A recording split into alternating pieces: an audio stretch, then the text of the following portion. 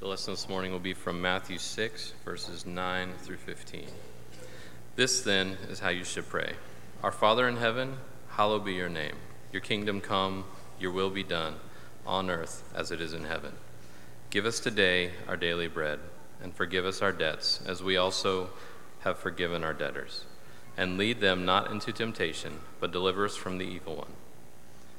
For if you forgive other people when they sin against you, your heavenly Father will also forgive you.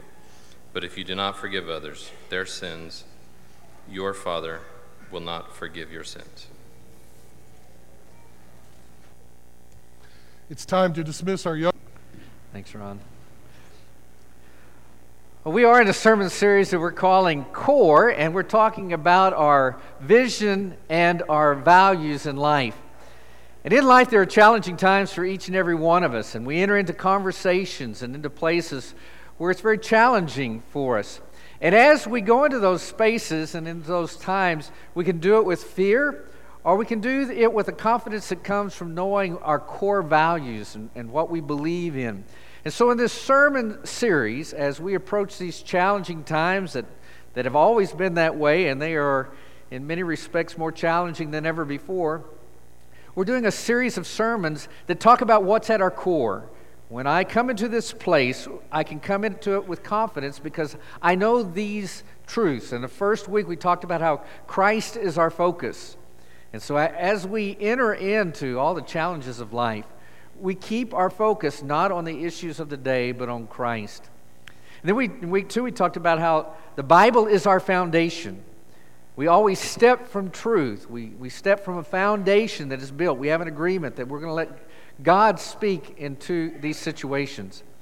And then last week, Randy talked to us about how discipleship is important to each one of us. And discipleship is our calling. And so as we walk through life, our goal is to find Jesus and to follow Him and to walk with Him. And to call other people into that pathway, into that presence. And today we're going to talk about how prayer is our priority, and how that is a foundational, a core issue that guides us and directs us and brings peace into times that are not perfect. Prayer is our priority. If you ask most children, what is prayer? Back in Bible Hour right now, I imagine many of the children would say prayer is talking to God. And that would be a pretty good definition. It's how many of us view it, especially when we're early on in our faith. It is talking to God. Me talking, God listening. It's not a conversation with God. It's simply talking to God. It's one directional. And because of that, it is request driven. You know, I come to God with these requests. Today, though, I hope I can challenge each of us to think of prayer as a time of coming into the presence of God. And when I come into the presence of God, I'm changed. For a church family, we want to be a church family where prayer is a priority, coming into that presence of God and being changed. Such a blessing to be a part of a church family of this size, to look around, and I know many of you, and I know what's been going on in some of your lives, and it's just good to be together. We also miss some of those who have gone on before us. And as I was studying and preparing for this, I couldn't help but think of one of our former members, died about 4 years ago, John Norman. And many of you remember John. John is quite the character, married to Glendale, who is now just turned 98 years old, and sitting right back there by her daughter Kathy. You know, John was a very special person. They were married 73 years when he died. They were married on May 5th, 1942, and they told their parents a few days later. Not recommended, but it certainly worked for them. 73 years together. John is very memorable among those of us who've been around a while. He could be a trickster. Like right after they married, he brought home 2 baby skunks and convinced Glendale that they were just 2 black and white kittens. When John was 4, he had an accident where he lost his sight in one eye and eventually had to have it removed, and he had a glass eye. Brenda Gordon and Dana Soros used to take our children over to see John and Glendale, and they'd take them cookies, and they were just a wonderful joy. The kids would sing to them, and then John would take out his glass eye for the kids, and they thought that was way cool, or they were really grossed out, one of the others. John was also our candy man here at church, and for many years you remember him back there with his walker, and he had a little apron around it, and he would pull out candy and give to our kids. John was a special person, and there's a lot of memories we have of John. But if you were to ask his girls, his kids, about John, one of their greatest memories is of John and his prayers. John knew what he wanted to communicate with God, and he said it often. It was a prayer that many recognized. Prayers like, help us to walk in the paths of righteousness, or through him and by thy grace and mercy we have hope of eternal life with thee. Most of us close our eyes when we pray, but that prayer became so special to them, many times his girls would video his prayer. And I asked if I could share a video clip of John praying. This prayer is actually when John's 95 years old, about 6 weeks before he passed. If you look close, you'll notice he's sitting in his wheelchair at the table, and he's prays this prayer. Watch this video. Our Father in heaven, we thank thee again for this day and the blessings of life. We're thankful for all thy goodness and mercies toward us, and we're thankful for life, for the health and happiness and the comforts that you've blessed us with. And most of all, Father, we're thankful for thy Son who suffered and died for us. Through him and by thy grace and mercy, we have hope of eternal life with thee. Forgive us our sins and help us to walk in paths of righteousness. Be with our loved ones at life and be well with them. Be with all those who are hurting, that they may be healed and may be comforted. These things we pray in Jesus' name. Amen. Amen. That's a man of prayer. And we want to be people of prayer, people who go into conversation with God on a regular basis. And in that presence, we become changed people. It's a time of stepping into the presence of God. Jesus knew prayer was so important for his disciples. He teaches them about it in Matthew chapter 6. And before he gives that model prayer, he says in verse 5, and when you pray, people have observed that with Jesus, he's assuming that his disciples will be people of prayer. He is assuming that I'm going to pray and that you're going to pray. And so what is Jesus' concept of prayer, and what does he prioritize about prayer? And in a few verses later, he takes us into what we call the model prayer. Books have been written of this prayer and sermon series preached. But we're just going to take one portion of it. Let's look at Matthew 6, verses 9 and 10. Jesus says, This then is how you should pray. Our Father in heaven, hallowed be your name. Your kingdom come, your will be done on earth as it is in heaven. Bible class teacher wanted to ask her little child in her class, Bobby, do you pray every night? Bobby's response was, no. Some nights I don't want anything.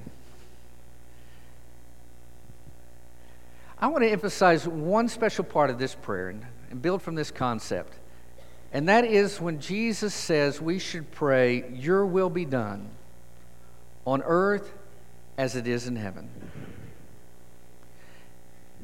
That should be our focus. That should be the role of prayer, in that it brings God into this world through us. Through prayer, God works in our lives to conform our will to his. It's not just about going to him because we want something.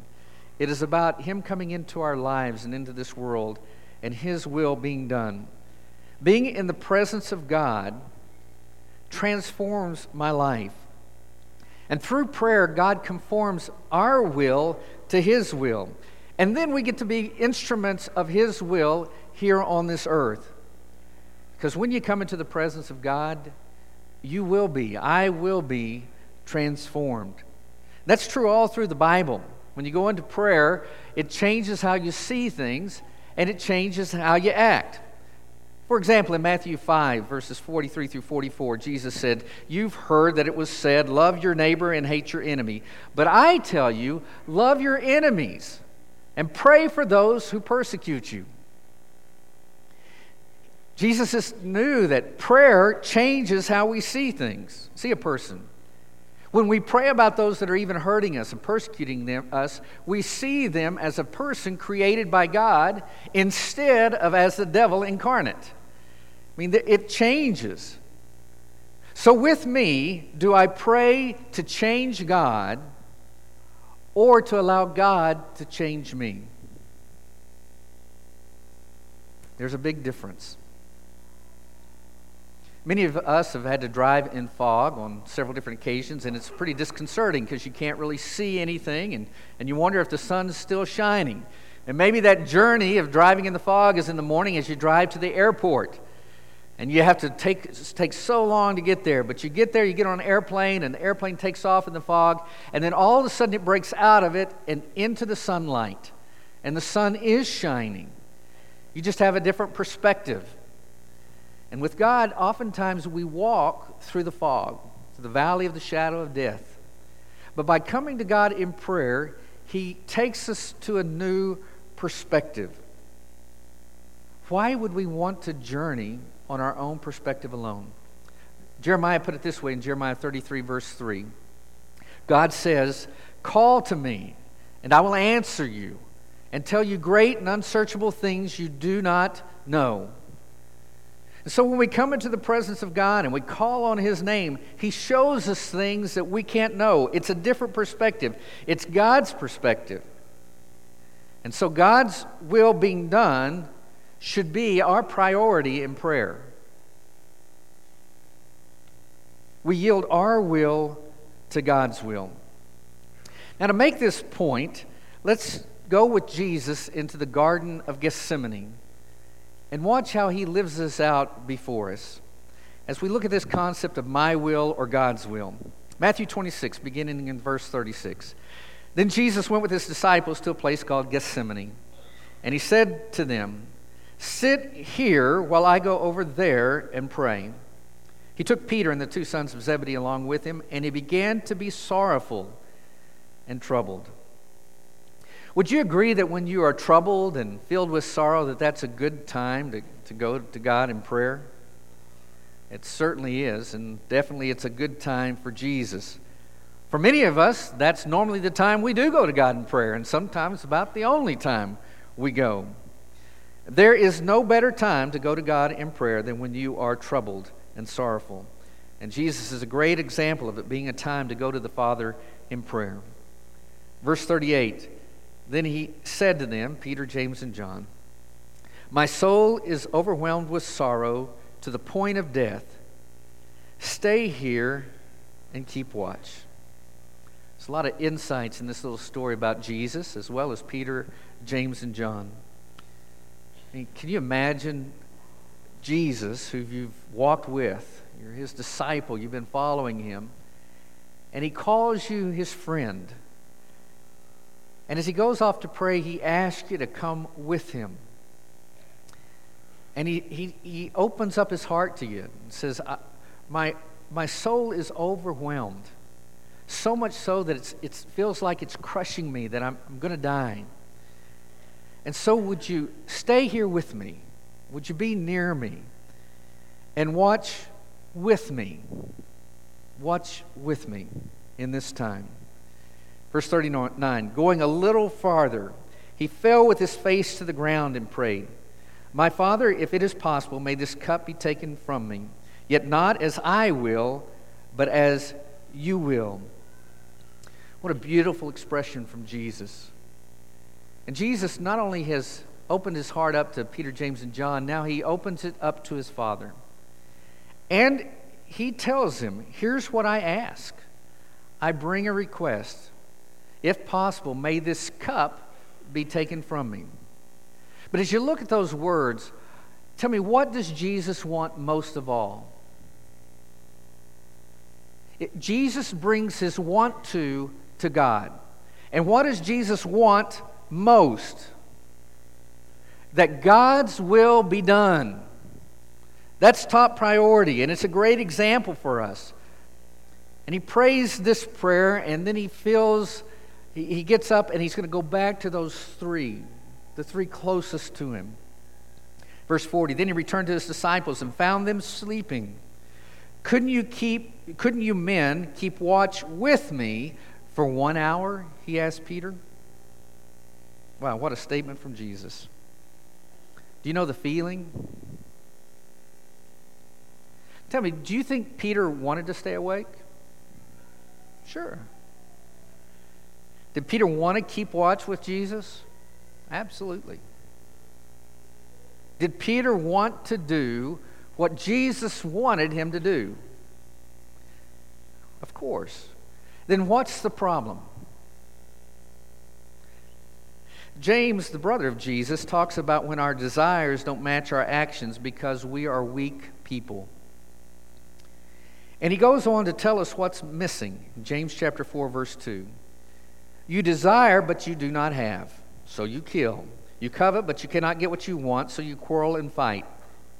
You do not have because you do not ask God. What did Peter want? What he did was fall asleep instead of tapping into the power of God. So Jesus looks at him, James and John, and says in verse 41, watch and pray so that you will not fall into temptation. The spirit is willing, but the flesh is weak. And there's the struggle. The spirit's willing, but the flesh is weak. So watch and pray. And Jesus leaves them and goes back, and he prays again in verse 42. He went away a second time and prayed, my Father, if it is not possible for this cup to be taken away unless I drink it, may your will be done. It's all about God's will. And then he makes the journey back. He walks over to where Peter, James, and John are. And when he came back in verse 43, he again found them sleeping because their eyes were heavy. Here are these three that Jesus has said, watch with me while I pray. Don't let anything sneak up on me. And not only watch with me, pray as well. My question is, were the three watching out for Jesus, or was Jesus watching out for them? Who was watching out for whom? Verse 44, so he left them and went away once more and prayed the third time, saying the same thing. And then in verse 45, he returned to his disciples and said to them, are you still sleeping and resting? Look, the hour has come, and the Son of Man is delivered into the hands of sinners. Rise, let us go. Here comes my betrayer. What they were to watch for has now arrived, only they didn't see it. Jesus did. And the ones that were asked to watch with him fell asleep, and he watched for them. They didn't notice, but Jesus did. And Jesus not only was watching, but he is now ready to do God's will. But Peter, on the other hand, is still thinking he'll do it his will, his way. And so when they're arrested, what does Peter do? He pulls a sword and he tries to attack. And what does Jesus do? He walks in peace to the cross. I'm just captured by this, my will or God's will. Peter, James, and John, the spirit is willing, but the flesh is weak. And the contrast? Jesus, yet not as I will, but as you will. What a contrast between Jesus and Peter. And what a contrast between Jesus and me. One walks in turmoil into the challenges ahead, and one walks with peace. And the difference? A prayer asking that God's will be done. Coming into the presence. Jesus would say in Matthew 7:7, ask and it will be given to you. Seek and you will find. Knock and the door will be opened to you. You see, prayer introduces us to the power of God's will. If you want the power to live and face life's challenges, then make prayer a priority. And when I pray, I experience God's renovating power in my life. And I receive God's perspective. and I follow God's will. Prayer should be our priority. Jesus presented his request and found himself protected by peace. Peter and John found themselves pressured by the world, and instead of praying, that pressure put them to sleep, caused them to have heavy eyes. Jesus, because of that prayer, turning to the Father, discovered God's will and God's perspective. And he could walk into those moments not in a fog, but with peace, knowing the direction of God's will. Both Jesus and Peter, James and John were going into challenging times, the most challenging times of their lives. But they walked into that challenge with a different perspective, with a difference. We have not promised that we don't have challenging times in front of us. I would imagine for some of us, the most challenging times we've ever faced in life are in the next few steps. It's the days and weeks and months ahead. And it's fine to pray and ask God that you not have to drink that cup. But know what you want most. And want what Jesus wanted most. And that is to do God's will, to let God's will enter into that space and time. Many years ago when I was a child, I first heard the poem by Annie Flint called What God Hath Promised. It goes like this: God hath not promised skies always blue, flower-strewn pathways all our lives through. God hath not promised sun without rain, joy without sorrow, peace without pain. But God hath promised strength for the day, rest for the labor, light for the way, grace for the trials, help from above, unfailing sympathy, undying love. There are challenges in front of us, and we're going to have to walk through them. Will we walk through them in a fog, or will we walk through them with peace, knowing that we're doing and following God's will in life? Making prayer a priority is so vital. And when we do, we can yield our will to God's will. And to do that, we can do that every night. It doesn't have to just be the nights we want something from God. It is coming into the presence of God so that I can yield my will to His. And I can allow His will to enter into my life and into this world. What a powerful thought. Well, as we wrap up, I want to just give you one simple piece of advice for those of us who might find ourselves in a rut in prayer. I heard this piece of advice years ago, and it still resonates with me. Don't evaluate the success of your prayer life on the answers you want, but on the time in communion with God. And when you pray and come into the presence of God, you will be changed. Some of the funnest ministry I ever was blessed to do was my years as a campus minister right here at Edmond. And for college students, at least then, and I think still now, songs really speak loudly to us. And singing songs is so powerful, and worship and praise to God, but also an encouragement to us. In my years in campus ministry, we sing a song. I haven't heard it recently. Maybe they still sing it. I'm not for sure. But it was simply titled, Change Me, Lord. And it went like this: to come into the presence of the Lord is to be changed. You cannot come into His presence and remain the same. So change me, Lord. Remake me, Lord. And mold me in the image of your Son. So change me, Lord. Remake me, Lord. Till Father, Son, and Spirit, we are one. Make prayer a priority, because you cannot come into the presence of the Lord and not be changed. It's not about my will. It's His will. So what do you want most when you pray? Be like Jesus and want God's will to be done. I hope prayer is a priority for you as an individual, and it remains a core for us as a church family. In just a few moments, we're going to offer an invitation. You're going to have an opportunity to respond, and we would love to pray with you and for you, that God's will be done in your life for whatever the journey, wherever the journey is headed. You'll also notice a couple of our shepherds and their wives making their way to the parlor. If you'd like a more intimate and private setting, they would be more than happy to receive you there and to pray with you. Make prayer a part of your life. And it doesn't just have to be at this time. I mean, if prayer is a priority, have you ever thought what it would look like? I mean, if we want God's will to enter into this world, maybe it's you're talking with a friend in a moment, you say you're going to pray for them, and you just step aside in the hall and you pray.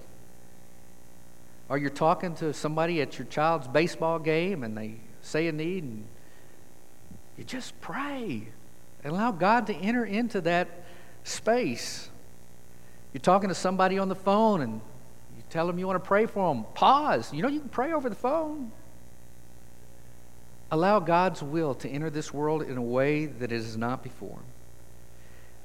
We've prayed today, and aren't you glad? But prayer is not just for Sundays. May we live our lives coming into the presence of God and being changed.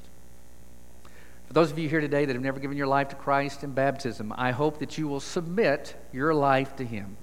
Confess Him as Lord of your life, to wash those sins away in the water of baptism, and to be that new person. We call you. You're invited to come as together we stand and sing.